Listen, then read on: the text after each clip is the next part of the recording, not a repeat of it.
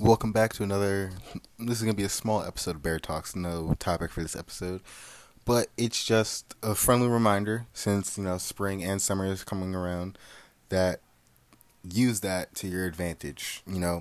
Soak in the extra vitamin D. Work harder, push yourself, because it's better to push yourself now than have to push yourself later. And since it's nice outside, don't forget to take necessary breaks. Don't burn yourself out. Enjoy the day. Enjoy the time that you have.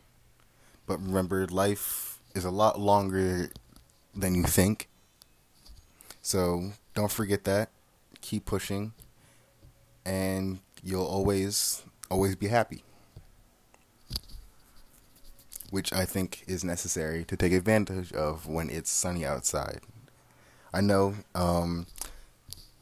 there are some people that actually listen to me in Europe. I don't know if it's sunny over there, but if it's not, it's still a regular day. Don't let something as small as the weather change you. Change how you change what you're doing. Change the way you act. But if it is, then you have an extra oomph in your day, in your actions.